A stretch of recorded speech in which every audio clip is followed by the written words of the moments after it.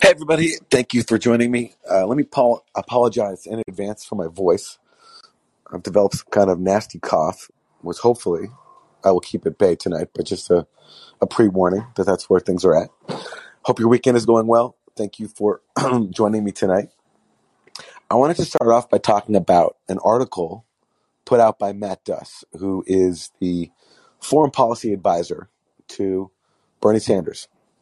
And Bernie Sanders, as we have discussed before on this show, is among the self-identified progressives who voted in lockstep and in unison with the Republican Party leadership and every neocon in Washington and every other Democrat in Congress and most Republicans, with the small exception of a few dozen or several dozen, to approve $40 billion more for the Ukraine proxy war, which, as we've discussed on the show before, is, in my opinion, alarming for so many reasons.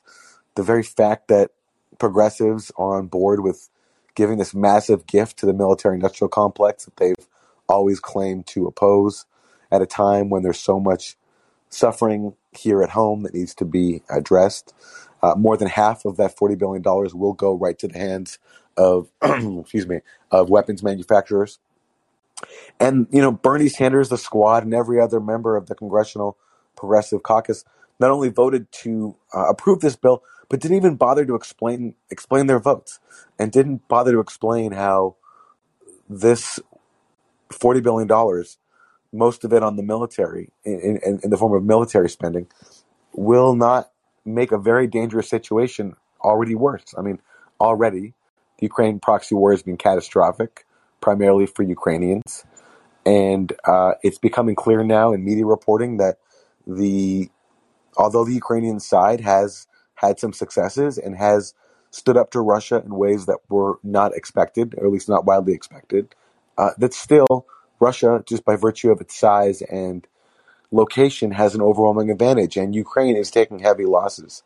And so this idea that pouring more money into weapons for this conflict will help anybody just seems to be, in my opinion, suicidal and only sentencing more Ukrainians to death. And none of these progressives have bothered to explain why they voted to approve this bill, why they think that actually the dangers are not there and that this is a good decision. They just haven't even bothered to tell us. So, in the absence of that, Matt Duss, who is Bernie Sanders' foreign policy advisor, presumably gave Bernie's point of view, although he doesn't necessarily speak for Bernie, but he is his advisor on foreign policy. And Matt Duss wrote an article in the New Republic called "Why Ukraine Matters for the Left."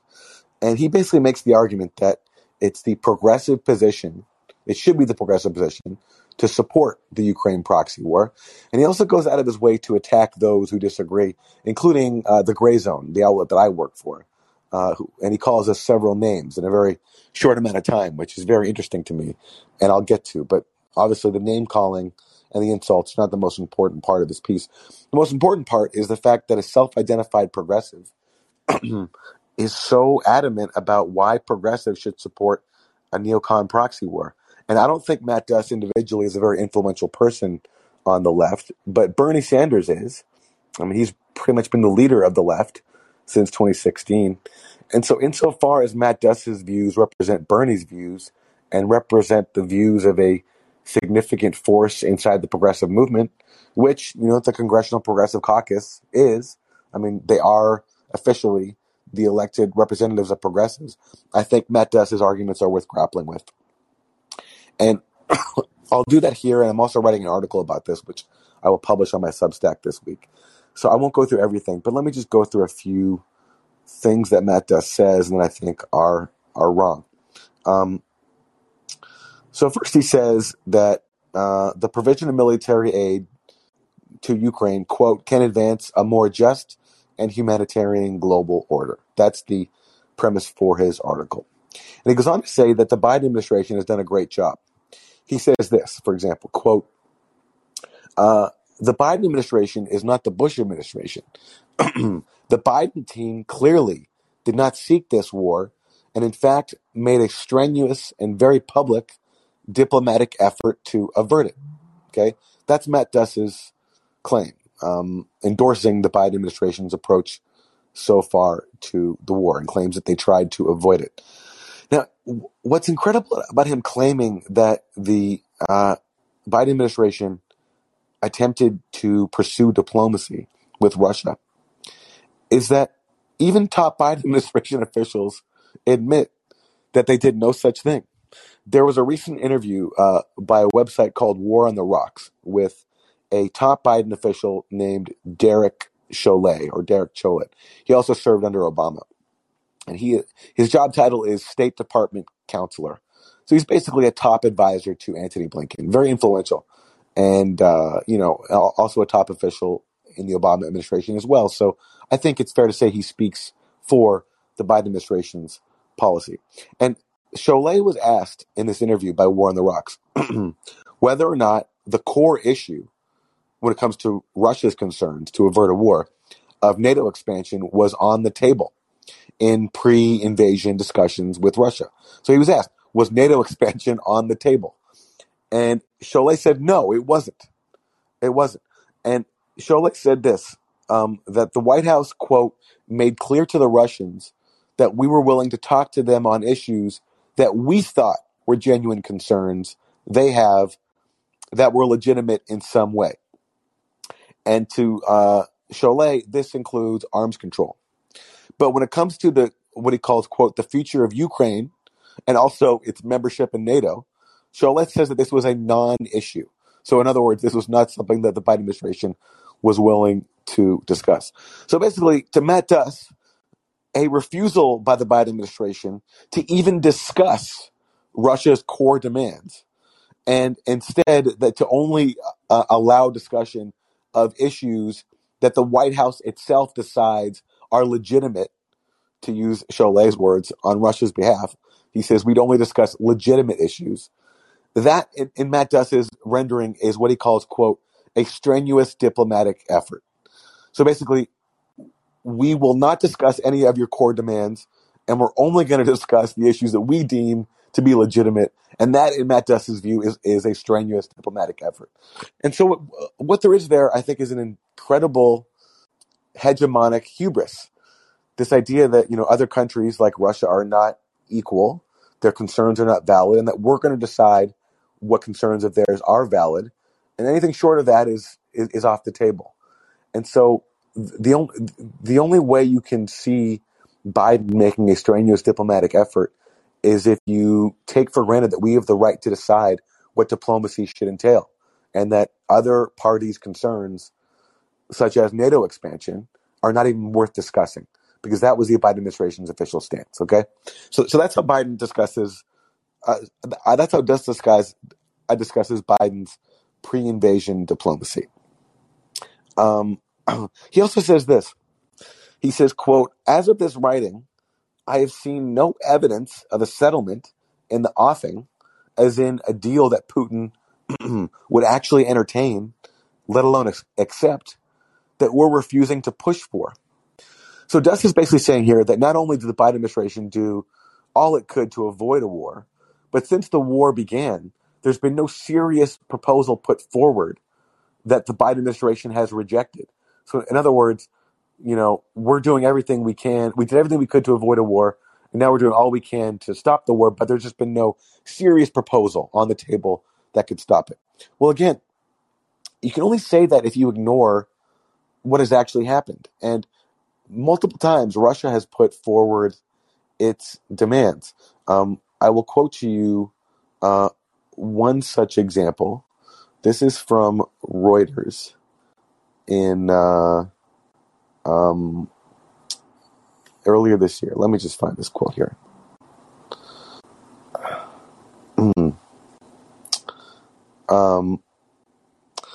Okay, here we go. So this is Reuters, 2 weeks into the invasion, so in early March, okay, reporting on Russia's demands to stop the war, just 2 weeks into the war.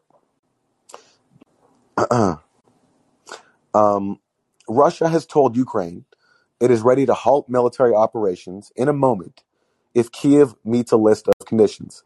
According to the Kremlin spokesperson Dmitry Peskov, Moscow is demanding, quote, Moscow is demanding, quote, that Ukraine cease military action, change its constitution to enshrine neutrality, acknowledge Crimea as Russian territory, and recognize the separatist republics of Donetsk and Lugansk as independent states.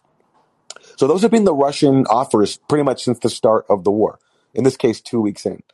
And Duss is claiming that there's been no reasonable settlement put on the table.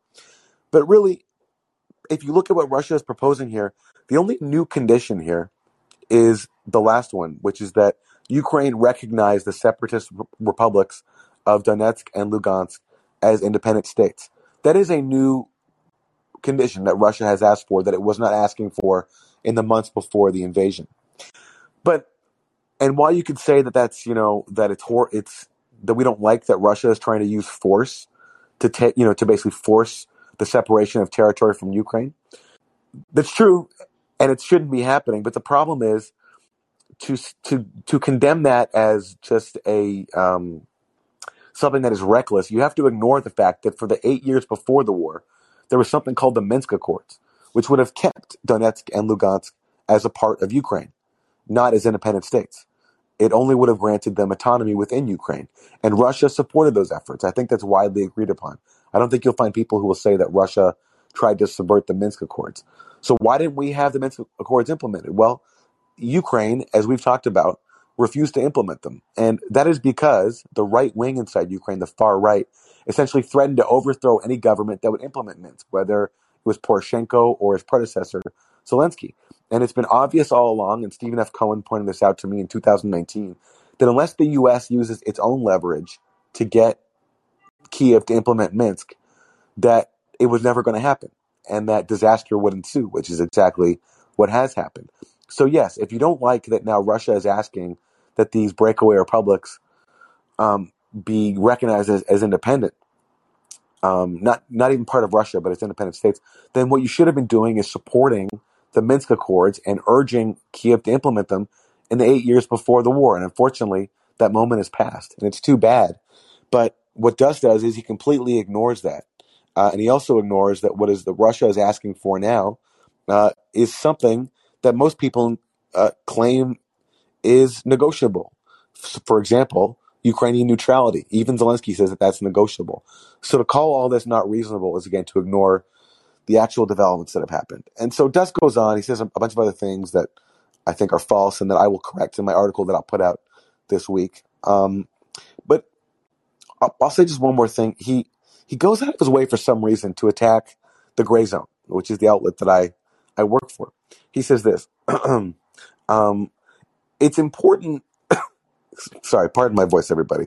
This cough is tough. He says this, quote, it's important to differentiate between the genuine anti-war imperialism of the DSA and others in the American left and the pernicious authoritarian agitprop of the Gray Zone and the like.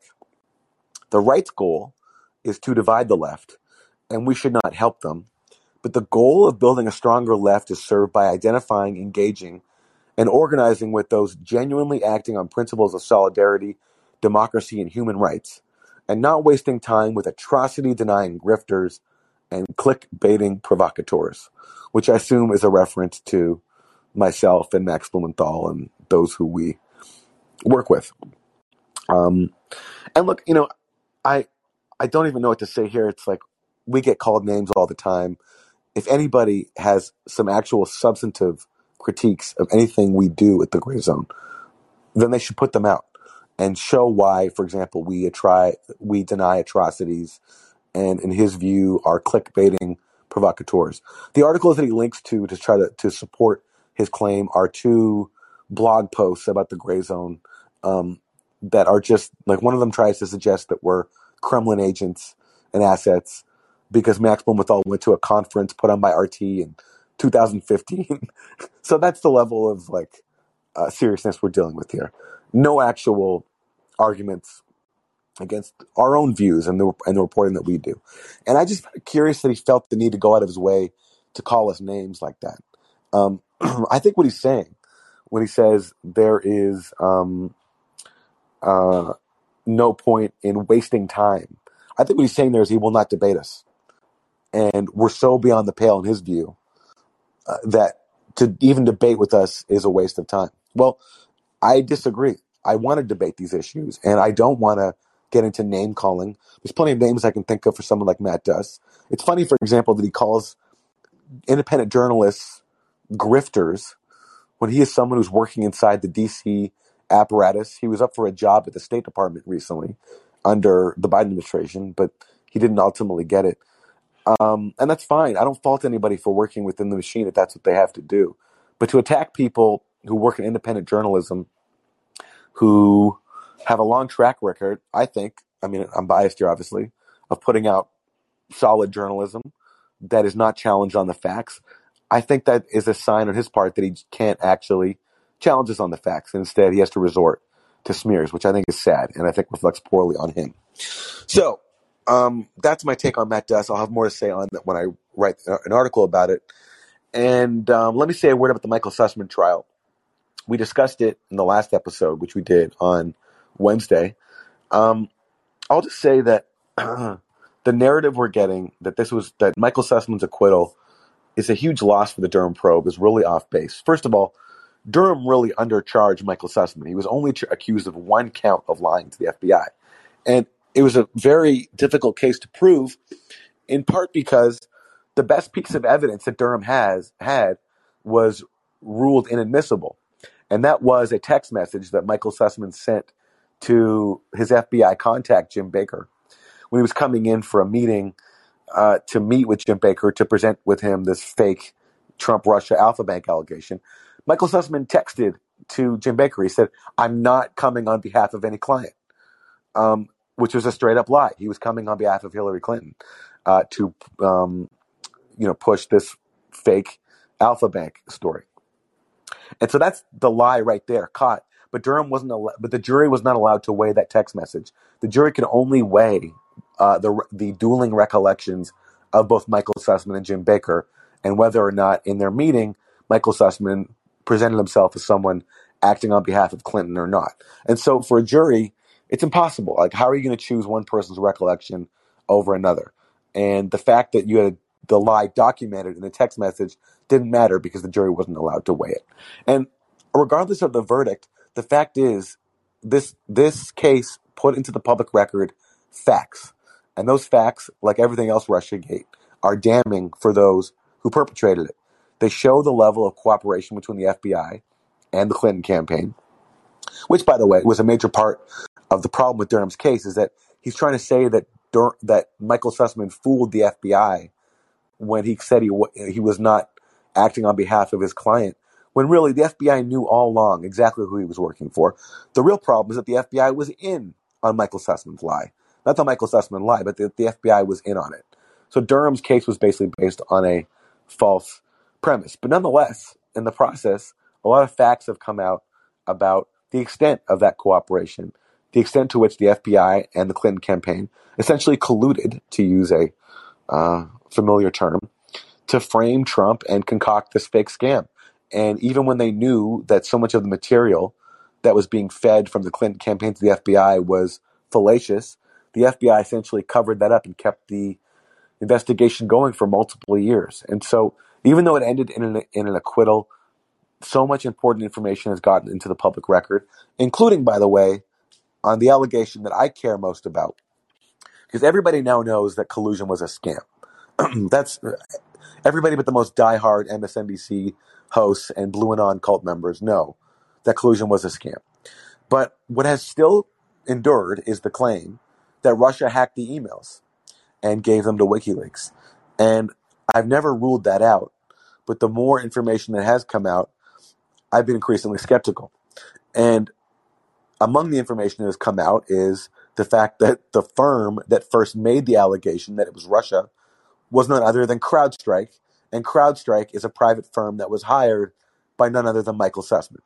And the FBI relied extensively on CrowdStrike's work. And what I'm hoping is that as the Durham investigation goes on, he will go there, because whether or not you can prove something criminal or not, I do think it's outrageous that the nation's top law enforcement agency, for such a pivotal national security investigation of whether or not a hostile foreign power stole these emails, I think it's a scandal that they relied on a contractor working for the Clinton campaign and managed by Michael Sussman, who has since been accused of lying to the FBI. That's a scandal on its own, whether you can prove criminality or not. So, I'll take some calls now. Apologies again for my raspy voice. It's the cough, and hopefully it'll be better for next time. All right, Thomas, you are up. Oh, hey, Aaron.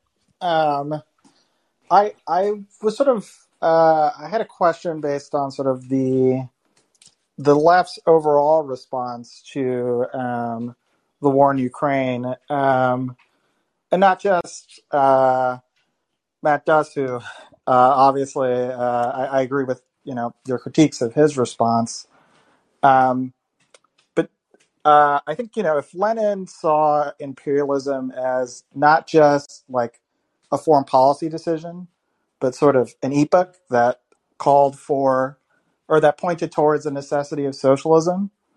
Do you feel like the left has responded to that task well overall?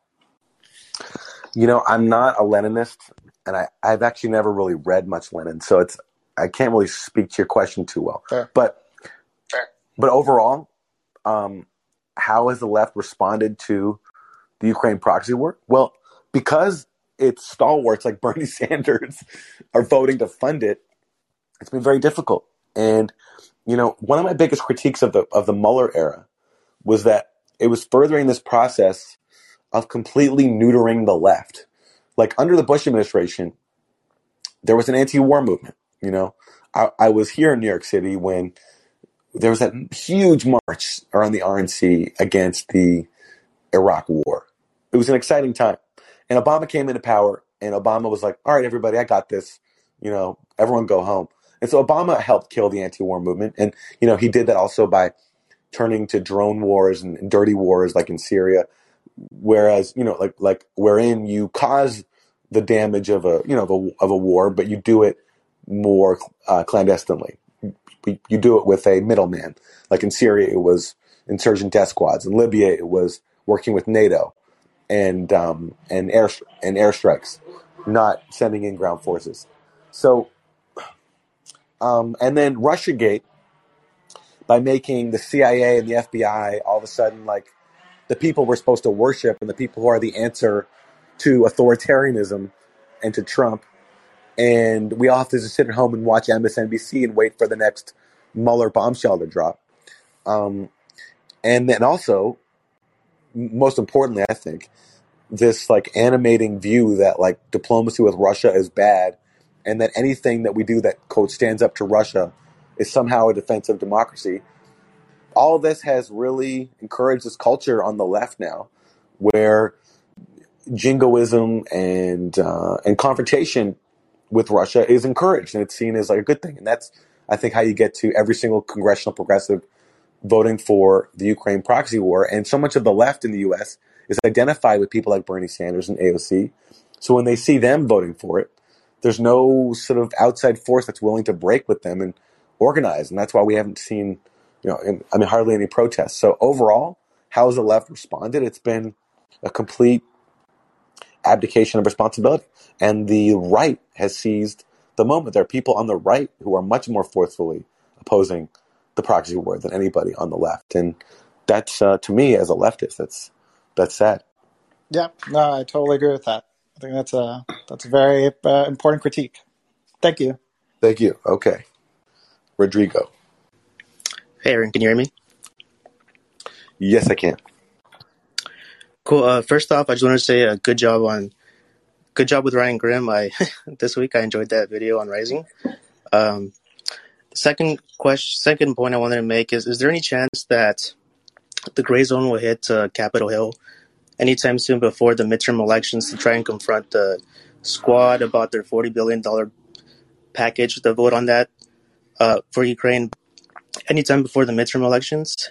And the last thing I wanted to ask is just want to hear your thoughts about I heard that, or I read an article basically saying that Washington approved M142 high mobility rockets to Ukraine. Do you think there's legitimacy to the risk that Ukraine could use those rockets to hit cities in Moscow that could potentially escalate to to World War III, essentially? I absolutely think there's that risk. There always is. Anything can happen in war. Even if every single U.S. official and every single Ukrainian official has taken these rockets and has nothing but the best of intentions, is only going to use them inside Ukraine, anything can happen. I mean, war is so unpredictable. So I think that was a reckless move. And yes, the U.S. says that Ukrainians have pinky sweared that they're not going to fire inside of Russia, but you never know. I mean, things happen during war that you just can't predict. So yeah, I am concerned about that risk. And I think it was, especially given, again, even if you don't think that Russia was provoked at all. I mean, again, I think Russia was provoked. I don't think I don't support their invasion. I can't believe they had no option but to invade. But look, regardless of that, the fact is, I agree with what Obama laid out when he was president and what Anthony Blinken said when he was working for Obama in the State Right. Department, which is that Russia, no matter what, will always have overwhelming military force, no matter how many weapons you put in. And we're seeing that now. Now the truth is getting out. That things are not as rosy for the Ukrainian side as we've been told. 3 months into the war, the New York Times, the Washington Post are finally putting out pieces where, and Zelensky is admitting, he said recently that they're losing at least 60 soldiers a day. That's a huge number. It's probably more. So the idea that these rockets will even make a difference, I don't think so. I think the only thing they do is create more risk of disaster. So that's my take on that. And in terms of interviewing members of the squad, absolutely. I mean, Max Blumenthal is in DC. He's done a lot of that before. He really enjoys doing that, and I'm sure he'll take every opportunity he can. The problem is they've made it a lot more difficult. It used to be very easy to go over to the Hill and interview members of Congress, but now it's a lot harder. There's more. I mean, and I think they've done that in the name of January 6th. But really, Right. I think they're just scared of, especially if you're a progressive who's just voted for $40 billion for a proxy war. There's a reason none of them put out a statement explaining why they did it, because they can't justify it, except for Cori Bush. She did, but her own statement actually only contained more reasons why it was a terrible idea to do it. She was like, I'm worried about the danger of military escalation, and also this is going to enrich the defense industry. But Max absolutely, I think, will try to interview people. He always does a great job of it. Most recently, he interviewed Ro Khanna, and Ro Khanna afterwards accused him of parroting RT talking points, which he then deleted. But that's all these people can do in response, is just accuse us of working for Russia or parroting a Russian talking point. So anyway, and if I had the opportunity, I will as well. But I'm not there in DC, so I don't know if I'll be able to. For sure. And hope you guys are able to. You guys did such a good job with Ro Khanna. He's my congressman. And I think thanks for that interview. I don't think I'll ever be voting for him again. But thanks, Aaron. Thank you. And, I'm not trying to encourage people to vote either way, but I find the U-turn of people like Ro Khanna unbelievable. I mean, he co-sponsored bills to ban U.S. military assistance to the Azov battalion. And he talked about the dangers of the U.S. further fueling the war in the Donbass back when it was happening before Russia's invasion. Now that Russia's invaded, it's like he's forgot all of that. It's a pretty striking turnaround. Right. But honestly, among these people, it's one we're going to have to get used to. I had more faith in the squad. I have to admit, I was naive. I had more faith in the squad than a lot of my colleagues did, like Max, and I've been proven wrong. If you can't vote against a $40 billion proxy war bill, I just don't. It blows my mind how you can call yourself a progressive. It really does. Exactly. Thanks, Aaron. Thank you. Okay, CJ. And CJ, if you're there, there's a mic. There you go. Hi, Aaron. How are you? Hi. Good talking to you. So next up for the CJ, you're a little quiet. Are you on Bluetooth?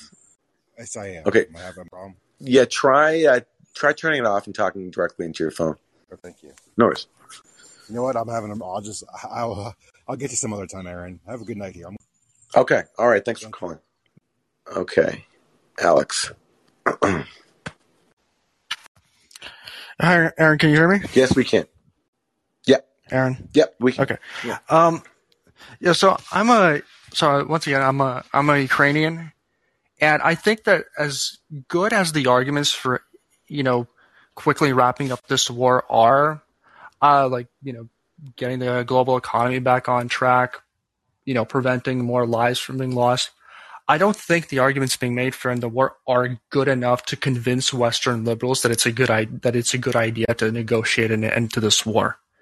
Like, I remember last year, in the summer of last year, I saw an interview with Zelensky, and he gave an interview to a sort of a propaganda network that was established by the Ukrainian government to reach out to people in the separatist territories and in Crimea. And in it, he spoke Russian, which by 2021 was pretty unusual. And he essentially said, look, if you consider yourself, if you live in these territories and you identify as a Russian, you should leave. And by then, he was already arresting all of his political opponents. I mean, the guy was just becoming an absolute dictator. His approval ratings were tanking. And I think if more Westerners realized what Ukraine really has been like the military dictatorship that it's been for the past 8+ years, I think there would be a lot of Americans, a lot of Westerners who would, not necessarily support the war, the Russian war. I think Putin obviously completely lost his mind, but I think there would be a lot of Westerners who would look at Ukraine and be like, look, you guys have done everything in your power to not prevent this war from starting. You have refused to implement Minsk. You've done everything in your power to make the lives of the Crimeans and the separatists as miserable as possible. It's time for you we're not going to support you. And I think that these kinds of arguments need to be made. That Ukraine, if you try to make it, the argument in Ukraine that, we should negotiate, that we should wrap this war up, make these concessions to Russia, which, let's be honest, Ukraine will never get Crimea and the separatist territories back, ever. Even before the war began, I thought that maybe one day it would be a possibility, but now it's impossible. I don't know. Yeah, well, look, Crimea, everyone knows that. Everyone knows that Crimea is not really. I think a lot of people, including a lot of Ukrainians, I remember I was speaking to a relative of mine the other day, and they're like, why the heck should we? It said to me, why the heck should we give up Crimea? And I explained to them, well, the Ukrainian government's made them very clear that if Crimea ever returns to Ukraine, that the people of Crimea will be treated like traitors, and it's going to be a lot of revenge, right, and it's going to be a bloodbath. And he didn't know that. So even a lot of Ukrainians don't understand that, Crimea is never coming back. Right. And definitely most Americans don't. Most Americans think that Crimea is, Crimeans is occupied by Russia, and that they yearn to return back to a free democratic Ukraine. Yeah. And I think this is, if more people understood this, which virtually nobody does, it just shows you what an iron grip the establishment has over the minds of Westerners. Absolutely. In John Bolton's memoir of the Trump administration, he says that when they met with Putin, that Putin told Bolton and Trump, that Obama had said he was cool with Russia keeping Crimea at a certain point. I believe that. Now, that could be John Bolton lying, it could be Putin lying, but that's what John Bolton says. And, there has been, from what I gather, a sort of tacit understanding amongst at least the European countries, maybe not the U.S., that Crimea is not going back, and they're willing to accept that. But you can't talk about that here. We're supposed to, and the problem is, for most people, they don't know the history of Crimea. They don't know it used to be, it was given to Crimea by whoever, Khrushchev, all that history. And there have been votes in Crimea even well before 2014. There have been votes actually. Well, you don't even need to know the history. You just need to know that if Crimea is coming back, for whatever reason, return to Ukraine, it's going to be a bloodbath. And I think if people just knew that very simple, really obvious fact to anybody who follows Ukrainian politics, which, to be fair, the English language coverage of Ukrainian domestic politics has been absolutely pathetic. I mean, if you read Russian propaganda, you will get a better view of what's been happening inside Ukraine and just the absolute dictatorship it's been for the past 8 years than if you read any any, Western, apart from maybe a few like leftist, like World Socialist website or the Gray Zone for that matter, then maybe you'll know that, maybe Ukraine is not this liberal. Like, I remember even John Mearsheimer said that Russia is afraid of Ukraine because it's a liberal democracy. Like, I think John Mearsheimer is pretty okay, but like the fact that someone as, informed and smart as him would say something that just misinformed, for lack of a better term, is just kind of just shows you how horrifically terrible I think the West's understanding of Ukraine truly is. I mean, it's a dictatorship. Does not excuse the war. I mean, Putin and like his advisors have absolutely lost his mind. But still. Yeah. Alex, thanks very much for the call. Appreciate All it. right. Thank you, Aaron. Thank you. Okay. Andrew. Hello, Aaron. Hello. Regarding the HIMARS going to Ukraine, long-range high-mobility rocket systems, multiple launch rocket systems, the U.S. is only giving them, I think, one battery with six rockets able to launch at once. So this is not a significant contribution. Okay. Even across all of NATO, I think maybe there's a dozen. Even if you gave them 50, it would be more significant, but it wouldn't change the outcome. But however, what's important to point out that I don't think many people have seen is that Putin recently said that if the West keeps arming Ukraine with these long-range missile systems, that Russia will hit targets that they never dared contemplate hitting before. So that's worth thinking about, at least, perhaps. My question to you regarding Mr. Duss is, in the future, I think this kind of Ukraine war is going to wrap up in a way that's the fate is determined, but there's things in the horizon, specifically China and Taiwan, where there's a lot left to be determined how that's going to go. And if I'm not saying China would do this, but if they did launch an invasion, I'd like to know what Duss would say is the progressive position in that scenario. Would it also be arming and defending this country, this so-called country? Because, I mean, is it really that much of a stretch? 2 years ago, I would have said, how could any progressive, support some kind of adventurous war way off in the middle of Asia? And now, after Ukraine, and seeing that people like Duss and Bernie are so effective at, and really the squad are effective at sheepdogging so many progressives into war, I don't see it as out of the realm of possibility that he would say the progressive position is to essentially apologizing for Biden and saying, yes, we would need to arm them, and yes, perhaps we would even need to militarily intervene, because that's Duss's job. It's just to sheepdog people into accepting Biden's position that are progressives. I think that's a great question, and I'd love to see him answer it. And if he doesn't support a similar policy for Taiwan, why not? What makes Taiwan different from Ukraine? Exactly. Except for the fact that Russia has way more nukes, and so which makes the Russia-Ukraine situation even more dangerous, even more potentially catastrophic. But yeah, that's a great question. And China would be going after all of Taiwan. Russia's not even saying they want to take Kiev. So how could we not? Yeah, that's a great point. The principle would have to stand there. So no one's ever going to ask him that question. I know you would, but he's going to run from you forever and just call you Russian. So thanks for your work, Aaron. Yeah, thank you. And that's a good question. And also, Russia is seeking ultimately Ukraine's neutrality. That's its core demand. And China in Taiwan is not seeking neutrality. It would actually be seeking to swallow it. So it's a great question. I'd be curious to see what Matt Duss has to say. But I'll never get an answer because, as you say, he'll never debate. So we'll have to leave it up to the imagination. Laura. Hello, young man. Hello. I live in Alaska. I'm going to try and make this as fast as I can. I was born in 1945, just after the Second World War, here in Alaska. My father and my grandfather both fought in World War I and II. I've seen a lot of change since Nixon. I'm not going to try and go too far here, honey. We are a multinational corporation that masquerades as a nation. And I see a lot of what's going on at the World Economic Forum. And I watch the global shifting. And we're moving towards multipolarity. The United States is greatest debtor. We owe our greatest debt to China. They give us pretty much free stuff.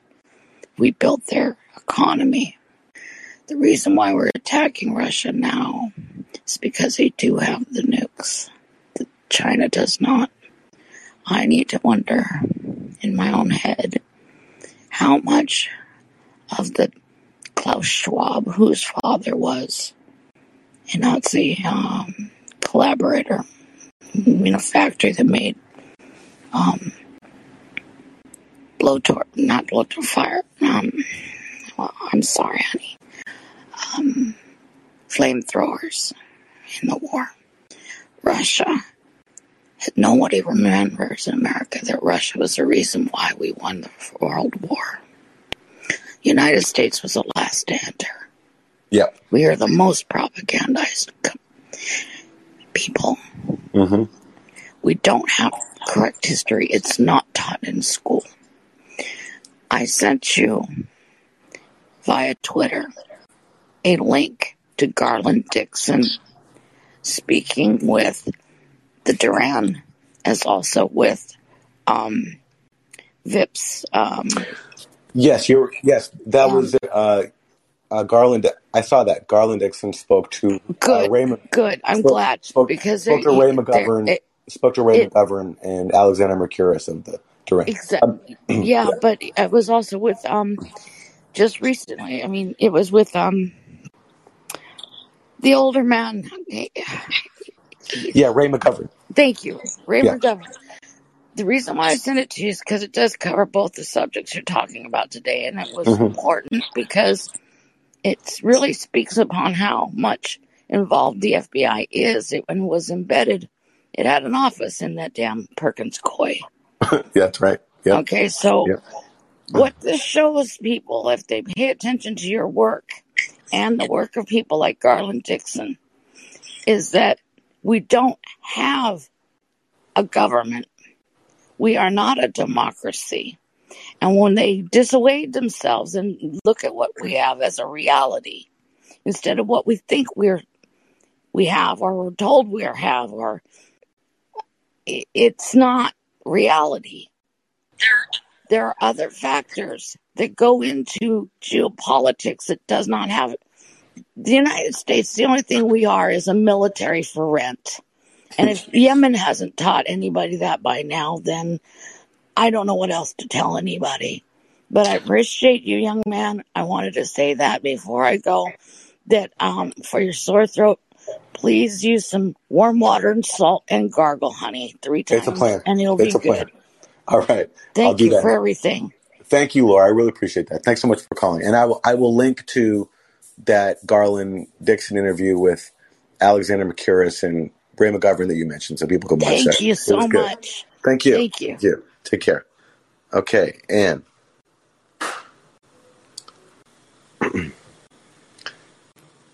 And there you go, Anne. Hi. I got it, I think. Sorry about that. I'm not used to. So I wanted to do 2 things. One is you've used the chain of custody analogy for why the whole idea that the FBI would rely on CrowdStrike's imaging of the DNC servers is ridiculous. I actually used that analogy, slightly different version.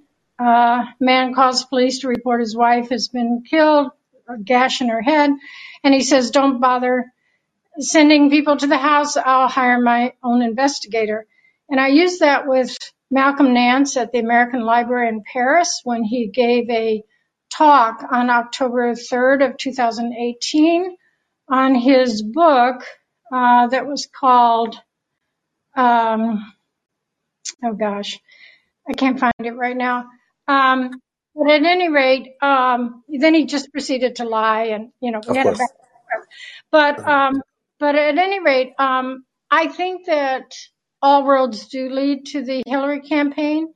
And I really would love for you to knock down the 3rd pillar, which is the so-called hack of the DNC. And I know that you've talked about Sean Henry's testimony, which he gave in December of 2017, saying he saw no emails exfiltrated. Of course, he's the president of CrowdStrike, making that statement under oath. But I think, too, it is important to pay attention to Bill Binney's description that if there had been a hack, the NSA would have picked it up, and obviously that did not happen. And a third thing is maybe you're familiar with Integrity on his Twitter handle. He calls himself Adam Carter. Yeah. But all the forensics he's done and showing multiple saving of documents, and it was Trump opposition research, something that they wouldn't care was, went out. So this whole Guccifer 2 ridiculousness. So anyway, I'm hoping you will dig into that because so many lies suggest that that's a lie too. And Julian Assange's freedom to some degree hinges upon exposing that lie. Thank you. Well, yeah.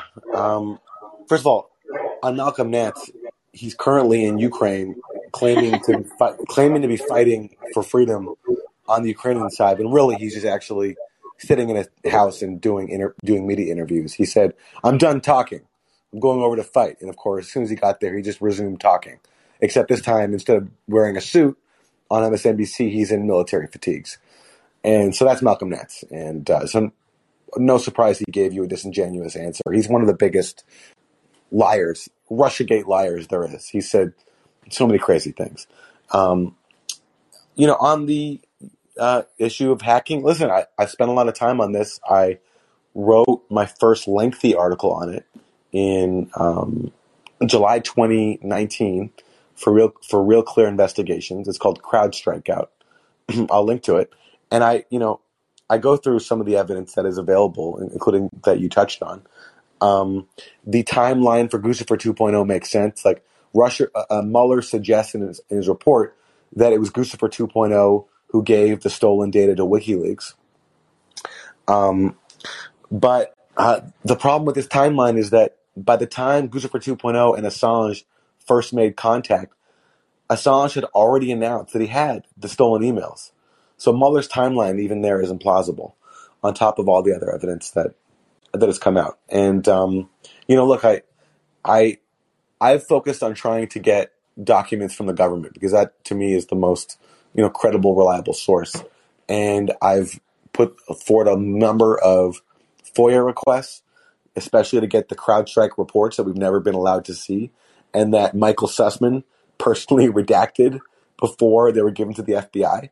So not only did the FBI rely on the Hillary Clinton contracted CrowdStrike, but they also relied on a CrowdStrike whose work was redacted and essentially scrubbed by Michael Sussman, who basically decided for himself what the FBI could and couldn't see.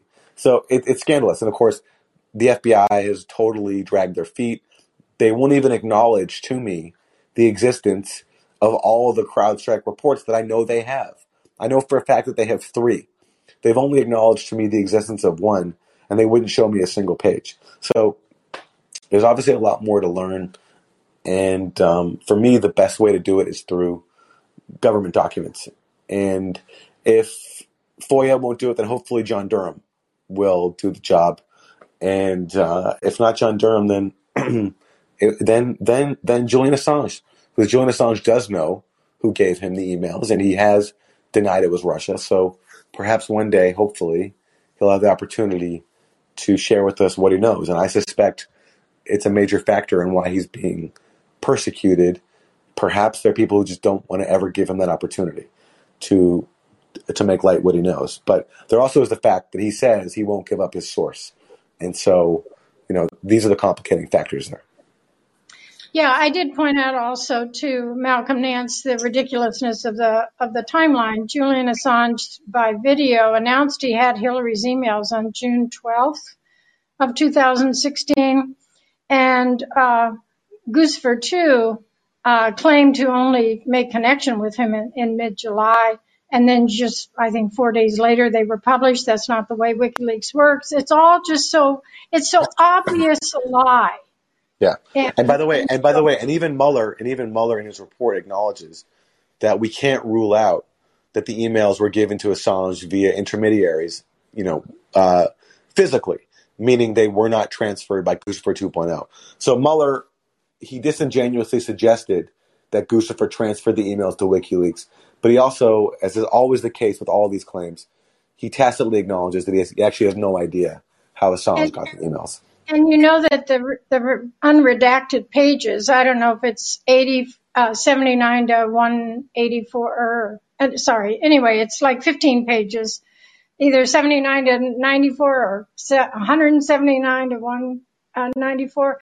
It goes through all the reasons why they did not have any evidence that WikiLeaks conspired with Russia. And that, of course, was not reported either.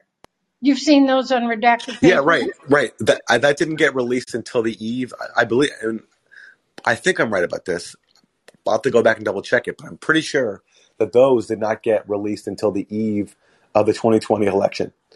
So basically, right as the election was happening, we finally got that piece of information that WikiLeaks, that Mueller knew there had nothing in terms of a conspiracy between WikiLeaks and Roger Stone and WikiLeaks conspiring with Russia. Thank you very much. Thank you. Okay, Sean. And Sean, if you're there is a microphone button in the bottom right that you can hit to unmute yourself. And if not, we'll go to Eric. It's Aaron Malte live Hello, Eric. Hello. with musical guest Matt Duss. No. That's right. Hey, Yes. I wanna give you a little insult. I wrote for you. Next time he calls you a name, you can call him Matt Dussent. Am I right? That's pretty good. I'll remember that. Thank you. I want to make a connection, I guess, so just between his, I guess what you could call it, his logic and in what he wrote, and sort of the general logic of what passes for U.S. diplomacy. But it's this performative way that you just kind of disqualify people from the conversation, and how you argue without arguing. So it's another means of, winning the debate by not actually having to have the debate. And he's unpersoning you in the political movement or whatever. I mean, it's so obvious. Well, the DSA is actually principled opposition to imperialism. It's like, yeah, because they're working within the Democratic Party, so you're not going to dismiss them, right? But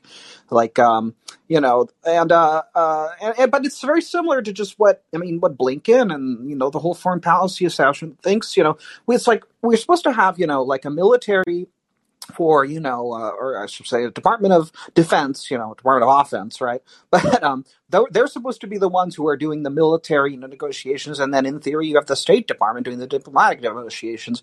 But what the State Department does is this anti-diplomacy of diplomacy by refusing to meet with your counterpart. They get asked, have you picked up the phone and talked to Lavrov? I was like, no. And it's like, okay, well, what is your job exactly here? But it's endemic. I mean, I think in every level, I don't think anybody's, I don't know. I mean, I'm so pessimistic about the development of America. I mean, I'll join the club, but so much of, politics it's politics of personal, what was called, remember, the politics of personal destruction. But it's like, he's not going to say that you have a principal difference in opinion. It's just, you don't, you are not qualified to this discussion, and also, I'm going to try to destroy your career. And so, I know you're a very measured person, and that your response is going to be just the facts, and that's why we love you, Aaron. But, you would be well within your right to hit back 10 times harder, because that's the Chicago way, But the other thing I wanted to add about that is that again, it's him discourse policing. But the really important thing about the Matt Dusses of the world, and I'm going to go ahead and throw in, people who are against force the vote, the Squad, all these other people, their basic theory of power. Remember when, Ryan Grimm, he's on the list, right? But remember when he was making a name for himself during the last primary because he was talking about, well, Bernie and Warren, they just have different theories of power. And it's like, okay, you know what the Matt Duss theory of power is the same as the Squad's theory of power is that, well, here's what we'll do is we will hew completely closely to whatever the Biden administration wants. And that way Biden will reward us for our loyalty, and we won't get accused of somehow stymieing his agenda because, hey, we were his biggest defenders. And it's like, that's why they don't block vote. That's why they don't go against Pelosi's leadership, the Squad. They have 5 votes, and they could be pulling the rotating villain of the week thing on. They could have their own Joe Manchin in the form of, well, this squad member isn't ready to, join in on the bill. They could be negotiating. They could be negotiating from outside a position of subservience to Biden. But for all of this, what did they get? Matt Duss gets considered, but doesn't even get the position. Elizabeth Warren doesn't actually get anything from Joe Biden for betraying Bernie. AOC, gets, they all get blamed anyways. What did she actually get out of, playing Mama Bear? Nothing. And the difference is what they want to tell you, the TYTs and the Casparians or whatever the world want to tell you is, well, if they would have tried, they would have failed. It's like, well, I guess we'll never know because they came up with a reason not to try. Exactly. And, it's like the Simpsons thing, the first step to failing is trying. The rule is never try. So Yes. And it just speaks to the lack of imagination and the lack of will and the careerism and the, he gets to, clickbait. You know what? This guy, he deserves everything, every piece of criticism and more that he's going to get. But he is going to get it. He's going to get it, my friend, because I'm going to be writing about Matt Duss this week on my Substack, and I will be talking about Matt Duss for a long time because he has started something. He went after us, and so I'm going to respond. And I think the debate that he claims he wants to have is very important because if being a progressive is going to become synonymous with supporting a neocon proxy war, count me out. Like I can't be a part of that. I suspect many people feel the same way. So this is a very important debate to have. And by the way, from a strictly political point of view, even if your only concern is partisan politics, what amazes me about these people who all work in politics and are supposed to care about winning over voters is look at 2016. Trump, however you feel about him, he ran as an anti-war candidate. Now, I know in office his policies were much different. And, part of my critique of Russiagate is that they were overshadowing and, in fact, encouraging Trump's pro-war policies. But on the campaign trail, he talks about how we destroyed Iraq and Libya and Syria and how the people who were bearing the brunt of our foreign wars were not elites in Washington, but ordinary citizens. And that's why in communities where the rate of military sacrifice, the casualty rate from wars was highest, there was a direct correlation between a high rate of military sacrifice and support for Trump. This was a study put up by some people at Brown University during the Trump administration. And so even seeing that, politically, being anti-war is a winner. All these people who are supposed to be, shrewd politicos want to adopt the losing position. And not just the immoral position, in my point of view, to make a value judgment, but in terms of what's documented now, in terms of where the country is going, it's a losing position. And that's why I think the Republicans who are anti-war right now, I don't think it's just because they're libertarian. I also think they recognize the political opportunity that, the working people of this country are tired of shouldering the burden of war started by, George W. Bush and Hillary Clinton and Joe Biden and all these people. And the progressive wing of the party wants to go along with the losing side. It's maddening. Okay, Eric. Well, thank you for the call. I appreciate it. As always, it's great to hear from you. Okay. Mini Ninja Love. And if you're there, there's a microphone button on the bottom right that you press to. Am I on now? Yes, you are. All right. Hi, Aaron. Hi. I think something that everyone's missing here, a key component to the Julian Assange connection and Russiagate, is that Craig Murray. Now, I know Julian personally. He's a very dear friend of mine. He's not going to give up any sources. But Craig Murray has admitted himself that he was the person that came here and met the contact to get the Hillary emails. And of course, the FBI wasn't going to interview him because that might reveal too much truth. But this angle really needs to be pushed. And I know you guys have contacts where you could probably get in touch with Craig, which I think that is something that definitely needs to take place. Another thing that I found really, really weird was when, Rotenberg, which I can't remember his last name. Maybe you can help me out, Aaron. That met with Julian's attorneys in the embassy.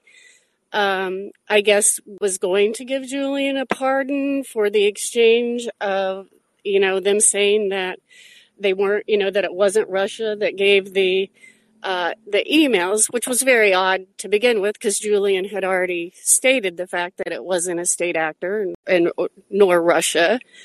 But that being said, there's also, the new information that's out that Mike Pompeo is being sequestered to, give a testimony before the Spanish courts in Julian's case. There's also another name in there, which I linked to an NPR article. Please look at that, Aaron, okay? It's in your comments section with the other person that got called in. His name was, looking it up, hold on, William Ivini, who is also being sequestered to testify. There's a huge connection. Elvani was assigned to the Snowden case, and he obviously is involved in the Assange case as well, so we need to be looking into him pretty severely. Right. So those are just some key things that need to be out there in the public. Okay. Well, yeah. Well, look, on Craig Murray, I've asked him before to talk. I've asked him many times, and he just won't. After he said what he said, where he said he met with the DNC source, I think WikiLeaks told him to shut up. I think they were not happy with him speaking out, and I think he's kept to that since. He doesn't want to do anything that will betray Julian Assange's confidence. So I don't think we're going to be getting Craig Murray to speak anytime soon. Trust me, I've tried many times. And but yeah, look, there was undoubtedly, as we know, I mean, it's been confirmed now by Yahoo News, and at the Gray Zone had this before. There was a CIA cell that was targeting Julian Assange and plotting to kidnap and even poison him. And I know that well. And some of these people helped sabotage those talks that Dana Rohrabacher was a part of. But look, a part of the problem, I mean, it's not a problem, but Julian Assange, he's a really principled person. And again, when he was offered via Dana Rohrabacher to, a pardon basically to give up his source on the DNC leaks, he said he wouldn't do it because WikiLeaks doesn't give up sources. So Julian's principles have helped lead to the situation because he's such a principled person. He's so committed to his beliefs and his principles. And so, and then what he did do though, and this was reported in The Hill, what Julian Assange did do is he said, I'm not going to give you my source, but I am willing to provide you with some technical information that could rule out certain state actors as the source of the email. And that was an obvious reference to Russia. And that was done in a back channel involving Senator Mark Warner. And this was in the spring of 2017. And it was none other than Jim Comey, the FBI director, who intervened to stop that. Jim Comey put an end to those talks.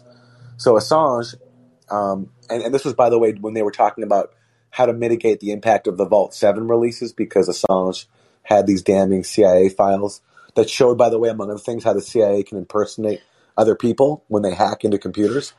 So it was during those talks that Assange made that offer, and it was Jim Comey that put it into it. Yeah, Jim Comey. What was it?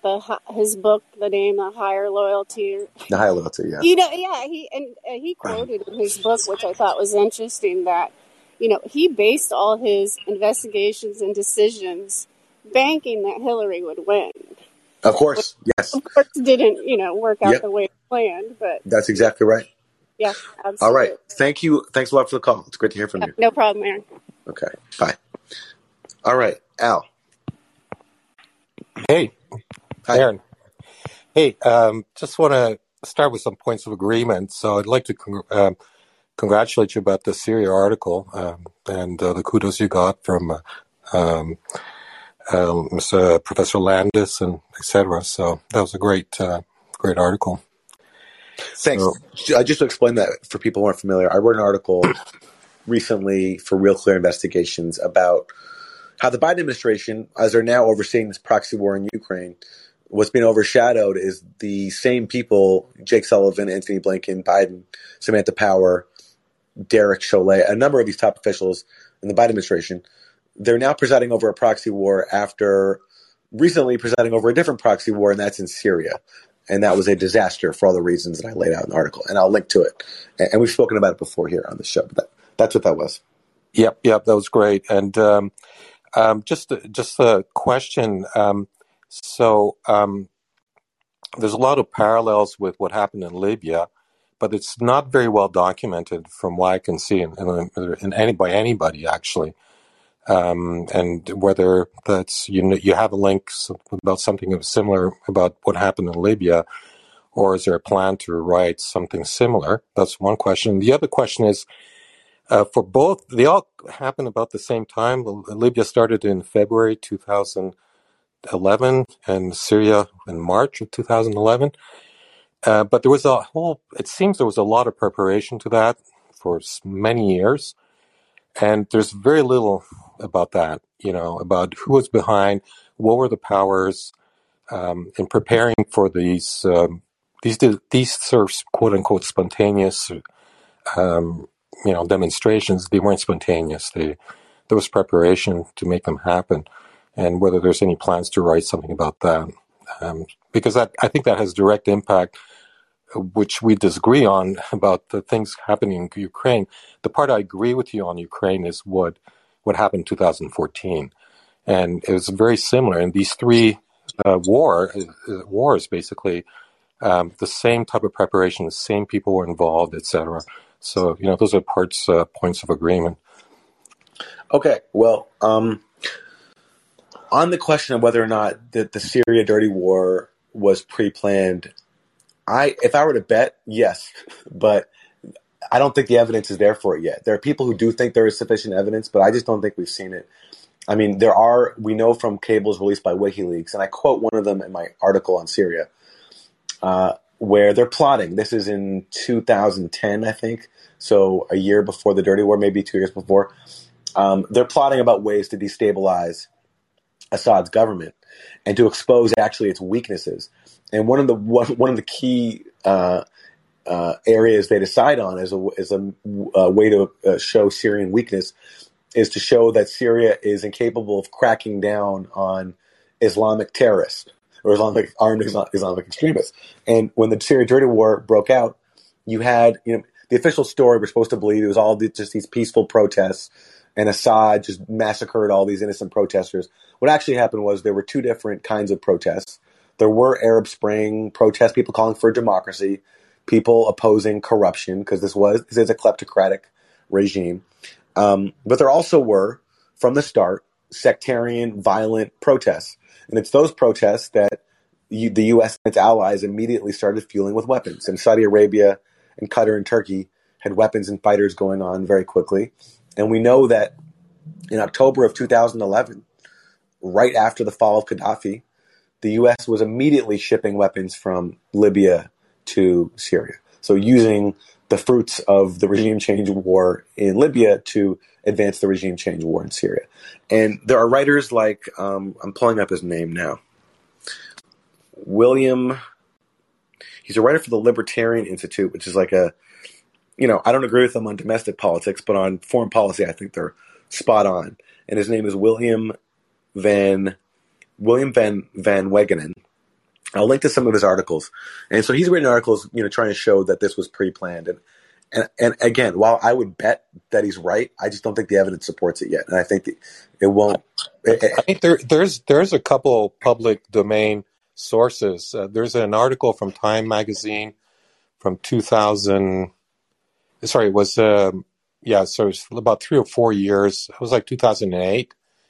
That kind of really spells out in quite a bit of details things that were happening in Syria in terms of sort of these kind of proxy, quote unquote, democracy promoting grassroots that were sponsored by governments, by Western sponsored, and I think that's a pretty important article. And the other Right. one, there's also the Gene Sharp. There was a video, there was a documentary done on Gene Sharp where there's this quote unquote Syrian activist, and that was in 2000. He says in this documentary that he started going to Boston for training in 2006.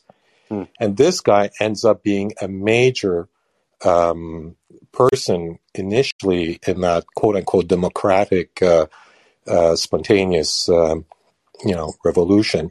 So this guy was being trained by Gene Sharp like 3 to 4 years before. And so there's this evidence that there was planning being done.